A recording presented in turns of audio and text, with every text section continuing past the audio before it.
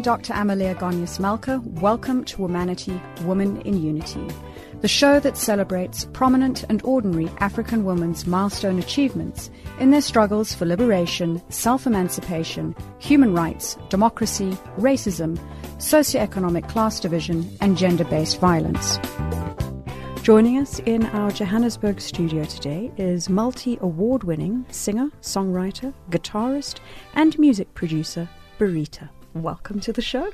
Thank you so much. It's a pleasure to have you here. Absolutely. To begin with, you were born in Zimbabwe. Yes. Immigrated to New Zealand, and you've now navigated your way back to Africa and are pursuing a multifaceted career in the music industry. Yes. What first sparked your interest in the arts? So, growing up, interestingly, I thought my career was going to go more the academic route. First of all, I am the first daughter of a middle class, household in Zimbabwe, where education is the foremost important priority. So my parents, both teachers, made sure that I went to the best schools they could afford in terms of primary school and high school. And when I was 16, when we moved overseas, my parents had hopes that I would then get an even better education and hopefully become a doctor or a lawyer or something of that nature. I'd always loved school, and I thought that's the path I was going to take until I started listening to radio, and I discovered the likes of Oliver Mtukudzi, Chiwoniso Maraire, and I started following the top 40 most played artists on radio, and every Saturday I would check what song is playing and what number is it. And from then onwards, little did I know that I was sparking a fire for not just music, but to do it at a very high level. And as you were doing that, because you've got the academic stream, parents are both teachers, were you doing part of the arts in conjunction, or was it just the focus on studies? The focus was on studies. I was a part of the church choir, but not really a particular star in the church choir. If the person next to me sang alto, I sang alto. If they sang soprano, I sang soprano. Okay, so you were developing an ear as you were going along. I could say I was developing an ear. I think when we moved to New Zealand, first of all, I now found myself in a very different environment to the one I'd grown up in.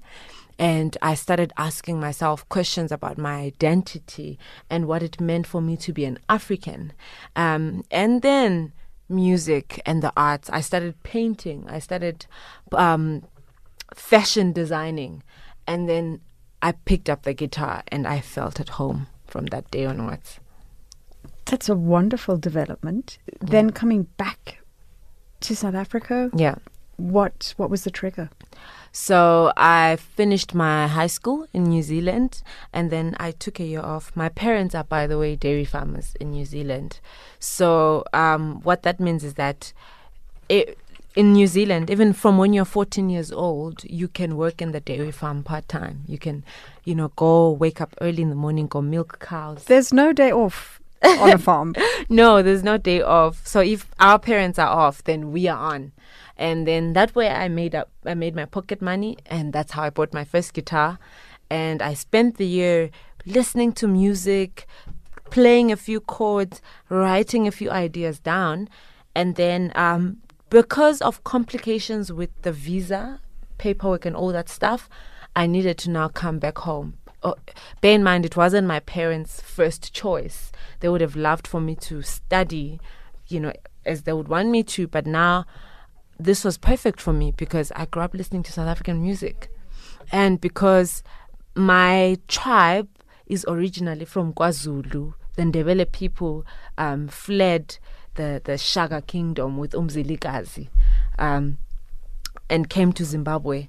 So there's always been that link. It's a present link between Matabele and Zimbabwe and KZ and South Africa. So I knew that it would not be unfamiliar territory.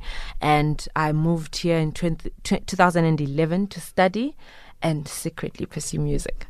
And having made the jump from establishing your ground base, Yes. going in, developing your career, so far, what would you say have been some of the key landmarks in your journey?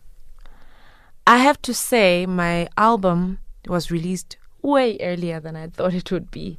I came to South Africa in 2011, started performing at community halls, drama classes and all these things. And I never thought that within a year I would be able to record my first album. So I think recording my first album, Conquering Spirit, was the highlight.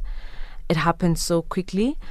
And soon after then, my first song that is considered a hit, Thandolwe 2, which is the song that no matter where in South Africa I play, everybody sings along, comes from that album as well. So, and then going on to collaborate with Berita and Oliver Mtukudzi. And of course, winning some awards along the way, which, I feel grateful to win them. They're not really what I aim for when I make music. And now getting to a point whereby I have 3 albums under my belt and I've become a self-sufficient independent artist who is learning how to produce, write and release music. And we'll definitely touch more on the independent artist piece a little bit later. So Conquering Spirit was the first album. Yes. Music is always such a big inspiration to people. What influences your songwriting? For me, I started writing songs because I had emotions within myself that I could not express out to the world. I am a naturally very kind and respectful person, so sometimes I leave a lot unsaid. And through my music, I'm able to say things that I would not, under normal circumstances, be able to voice out. So I find it as an outlet and a voice for myself. And I also observe life. And I'm also very emotional. I'm Cancerian, by the way. So I'm able to write about love and life and what's happening in our continent from an emotional space. How would you classify your genre of music? My genre of music, the core genre that I mostly produce and play in, is called Afrosoul. And this is a genre that has mixture of jazz, gospel elements, with a fusion of African guitars and sometimes African languages. I sing in different African languages, be it it's Xhosa, which is the main one I sing in, or it's Ndebele, or it's Shona, sometimes in Swahili and other African languages. I'm also influenced by pop music. Having spent a bit of time in New Zealand, I got to listen to the music of Ed Sheeran and Taylor Swift, which dominated the airwaves when I was a teenager. And that has also inspired how my music, I find I make music that is easily accessible. The melodies are easily accessible to anyone, be it you understand the language or not. So you've got this fusion effect combining pop with some of the traditional aspects coming through. And do you find that you think differently in different languages? Well, I think the thoughts are the same. It's just how it's expressed in a different language. I found when I did the song with Oliver Mtukudzi and Berita, he actually had to teach me I knew how to speak Shona, but to get the song to sound the way it does on the chorus, we actually had to have a training session of what does it mean when you say Penga Utsoke and how do you express it. And every language, I think, is reflective of culture, it's reflective of emotion. Oh yeah. It's the food of the soul. Definitely. I find there's a song called Milele that I sing in Swahili. And that song, whenever I played it this past weekend in Durban at a show.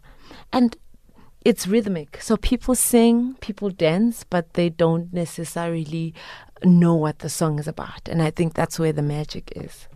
We've spoken about various languages that you sing in. Yes. You've toured Southern as well as East Africa. Mm-hmm. To date, what would you say has been a standout performance or show? I love performing. So every show is a standout show. I think what I enjoy is being able to conduct the audience, be it's just me and my guitar, or it's me and my full band. I think I recently did a show at Carnival City alongside Lyra and Selena Johnson as part of the previous month, Women's Month shows that I did. And with that show, I really, really enjoyed commanding the audience in an arena. It was really a highlight show for me because I then got to think back 7 years ago when I was starting out and I looked up to Lyra, and now here I am sharing the stage with her. How does it feel after that, going from being unknown to becoming into the public, to sharing the stage with people that were your idols? I think for me it's happened gradually, and also I have worked hard and continue to work hard to be in the spaces that I'm in. It used to be a surprise for me, but now it's not anymore. Now it's like I belong here. This is my home. You've mentioned a couple of the collaborations that you've had with legends on the continent. Are you looking towards the future with collaborating with more people? Definitely. What's exciting for me now is also the fact that I write songs for different artists. I've had the opportunity to write songs for artists that, are upcoming, that are in my league. I recently wrote a song that's out for Tapsi.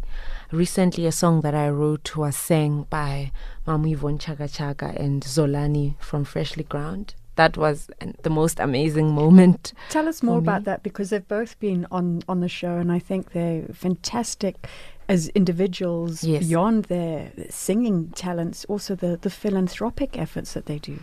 Definitely. In terms of Mamu Yvonne Chaga Chaga, she's also my mentor. So she's someone that I have a very close relationship with and has taught me a lot about life and music. And for her, I love how she's taught me how to respect and honor myself as a young woman in the music and in the music business.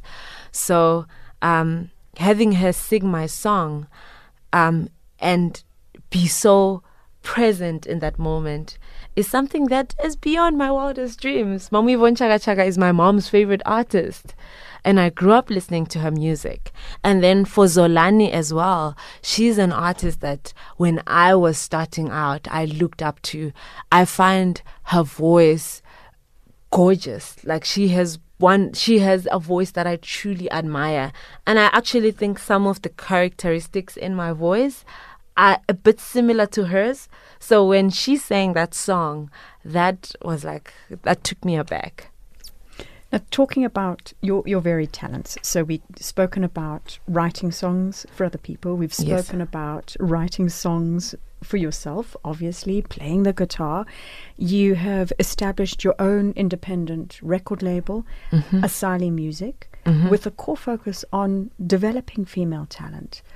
Tell us a bit more about how you're grooming not just your talent, but nurturing the talent of upcoming young ladies for the record label.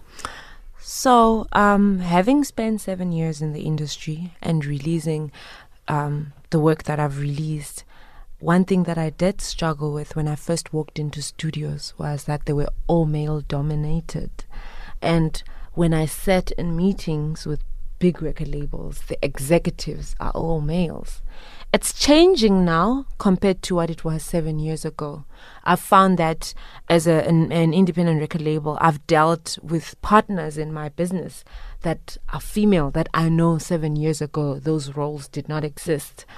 So there has at least been a bit of change. With Asali Music, what I really wanted to do, I wanted to create a space that is inclusive, that does not prejudice or bias in terms of gender and in terms of sex. And that's something that I'm working on. We try first and nurture ourselves. It's our first year in business. And we've learned so much, just by handling my brand. And now I've started getting demos from a number of female artists across the country. I am constantly in talks, trying to see who would be best suited to be the artist that we work with. But even those that I cannot work with, I'm always willing to share that knowledge, because I long ago found out that male artists assist each other. They share beats, they share music, they share ideas. They have networks, but female artists are on their own. So it's something that I'm working a lot. And there's also established artists that are dear friends of mine. And I'm really trying to foster a spirit of collaboration. And to really, yes, there's something called competition. And yes, we are all in a competitive industry. But beyond that, we are all just one ecosystem. So if there's female promoters, there's female artists, female record label owners, female PR publicists, then we are all a network that can assist each other without intimidating each other and without the gender play. And there's the construct of collaborative competition. Yes. And there is such a thing as win-win. It's absolutely not a case where because you are advancing that it's someone is losing. There's those opportunities of expanding. And I always remember one of the interviews we had with Geraldine Fraser-Moleketi, where she was speaking about saying, people think that we have this pie as a bakery, and that if you keep taking out a slice, there's only one, you're diminishing. But she said this is about thinking about things in terms of abundance, that if you keep adding to this and having the diversity in the mix, that you're growing the pie, definitely, not shrinking the pie. Definitely. And I think this is another perfect example. What would you say now, given what you know, are the current strengths for women in the music industry in South Africa? I think that over the past couple of years, I've observed women be resilient. It's not easy to be on the road playing 5 shows a weekend all around South Africa. I've seen that women are taking on roles not just in front of the music. Back in the day, we have artists that we looked up to, like Brenda Fassie, who did not write their own songs, who did not have access to the publishing royalties of the music that they sang. So which meant that they were getting the least pie, the scrap of the pizza, really. But now I find that when I talk to my friends, Amanda Black, Saki, they write their own music. They produce or co-produce the music. They own record labels or are in partnership with record labels where they have a say about what the final product of their music is. Artists nowadays seem to have greater ownership of what they're producing. I actually, speaking on that, I am a brand ambassador for this year's Moshito conference, and I have been paired up with the phenomenal Tandeka, PJ Powers, and me and her had a conversation 2 weeks back where she said to me, it's unthinkable that as a young woman I own my own music, because when they were my age, they could not even fathom, they could not even think that was possible. And they were always tied up in these ridiculously long contracts that basically bound them for their entire careers. Oh, yeah, definitely. Tell us more about Moshito as a music conference. Yes. So Moshito is a gathering of Africa's and the rest of the world's delegates from different parts of the music industry, be it the intellectual property, or it's the master rights, or it's the promoters that do the shows, or the agents, or the record labels and the radio stations. So it's like the business side of things. Oh yeah. It happens once a year. And there's showcases for upcoming artists, there's showcases for developing artists, and it's really a gathering to come together and see how we can make the music industry better. And I know this year the theme is Inzala Bantu Unchained, so it's a really a female agenda. And we are talking about the inclusivity of women in the different aspects of the music industry. And most of the panels are going to be female-led this year. Given what you know now, Yes. what would be your advice to young ladies who aspire to be involved in the industry in some shape or form? I would say the first and foremost important thing is to know that you matter. I think when I started in the music industry, I always put someone else first before me. I put the record label first, put the manager first, put the musicians I work with first. And I found that because of that, in the long run, I'm building a legacy that's going to last over 50 years. And all these other people have the opportunity, the non-exclusive opportunity to work with other people and develop other narratives for themselves. But I'm exclusive to myself for the rest of my life. I find that a lot of female artists are empathetic for themselves. They're like, oh, but I was trying to say the song must go this way, but the producer would not let me speak, or, whereas I think that I would assert myself more.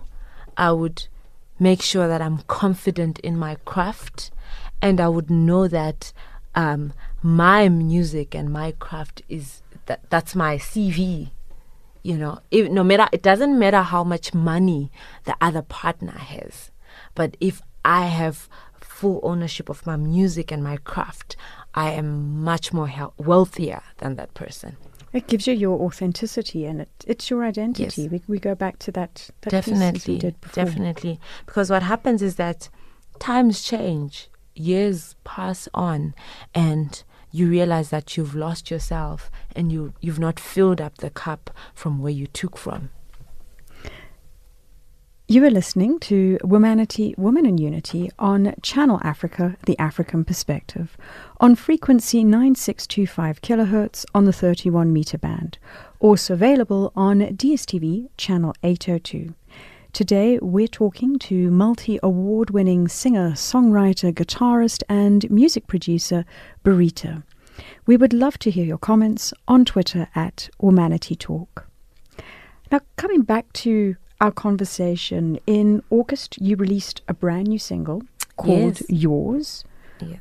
Please tell us more about this exciting new release. Yes. Yours is actually the second release from my record label. It's a single that I released in celebration of love. I find that most of my songs lately are quite romantic. And it's a feel-good spring, summer song. And I really wanted to capture innocence in love and be jolly and happy. I also happened to produce the song. Initially, I had written it thinking that I was going to go into studio with another producer, but I then worked on the production, which makes it this first song that I've fully produced. And I've really enjoyed the response that I've received since the song has been out. So this one woman written, sung and produced. Can you share a little bit of the song with our listeners? Yes, I'd love to do that. The chorus goes something like, I just wanna be yours, yours, you're mine. I just wanna be yours,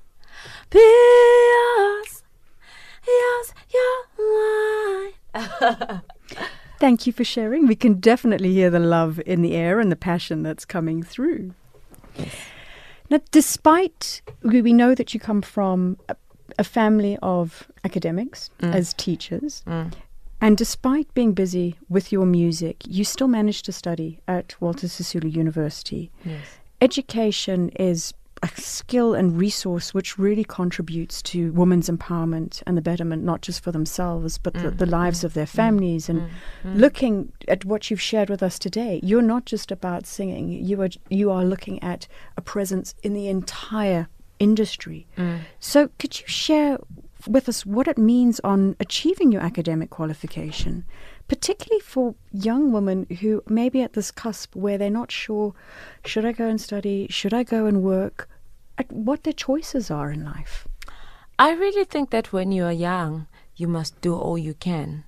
I went to school to study. I would have loved to study music, but I was accepted for an accounting course and started my career while I was studying. But I always vowed to finish what I started, and I, finished at the top of my class. And I found that I've continued to instill that discipline in myself. There's still so many skills that I want to acquire. And I feel like in the 21st century as well, there's skills that one needs to know. If you're going to run a business, you need to know about marketing, financial management, human resources. Those are things that you need to be aware of. And with the way that everything works now in the music, you really can't just get into it with the talent. It's so much more than that. But this gives you your ownership. It gives you your business skills, your acumen, and you wouldn't have been able to achieve that if you hadn't studied. Definitely. And I would also say, if you've perhaps have not had the chance to study, it's never too late. You are so right. And you speak about your mentor. I think she was starting to do her MBA at 50. That's Mommy Von Chaga Chaga. So she's there, and a perfect example. Never too late. Definitely. I still have grand ambitions. I actually want to further my studies more in music. I want to learn about engineering. I want to, when I hear sounds, be able to isolate them. I want to learn how to sound design music. I want to learn how to score for movies. So I really believe that you can never stop learning. We believe that too on the show, are great advocates of education. We've just celebrated Women's Month in South Africa. And unfortunately, in the last couple of weeks, once again, we've had awful news about young women being raped, young women being murdered. And we know that gender-based violence is clearly an issue in the country.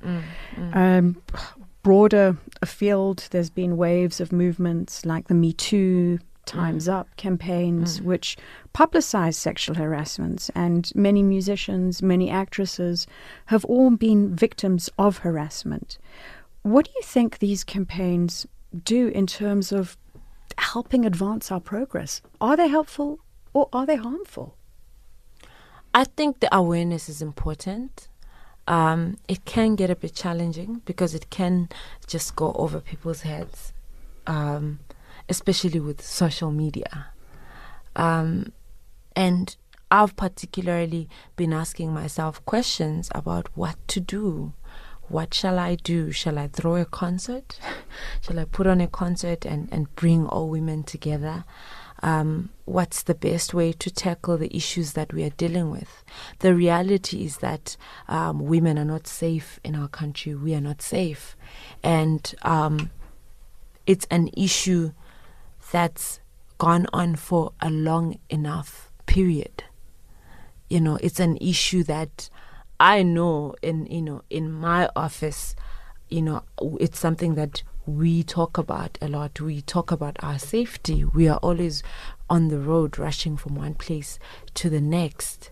And what about that little schoolgirl child who's walking from school back home alone? What about that young varsity student who just graduated and is an intern and has to cross the bridge to go catch the taxi so she can head to work? There's so much that is going on that is really disturbing. And I think we need to do more than have the campaigns. I'm really I'm also quizzing myself as to what is the best way. What shall we do? I don't think we've got an answer yet. Otherwise, it wouldn't be the issue that it is. But as you say, awareness is part of it, and it's got to be a massive social aspect that rewires some of our thinking in society. Yes. Going back to you, one of the questions that I ask my guests who've all made tremendous achievements in their respective fields on this show is about some of the factors that they consider have been key contributors to their success. Like some people speak about hard work, perseverance, a fear of failure. What would you say have been some of your guiding factors? I think for me it's always been important to move forward, to have a sense of urgency. I think that's always been a guiding factor, where I wake up every day and try and do better than I've done the day before. I monitor. I love information. I love to know why I'm receiving the results that I'm receiving.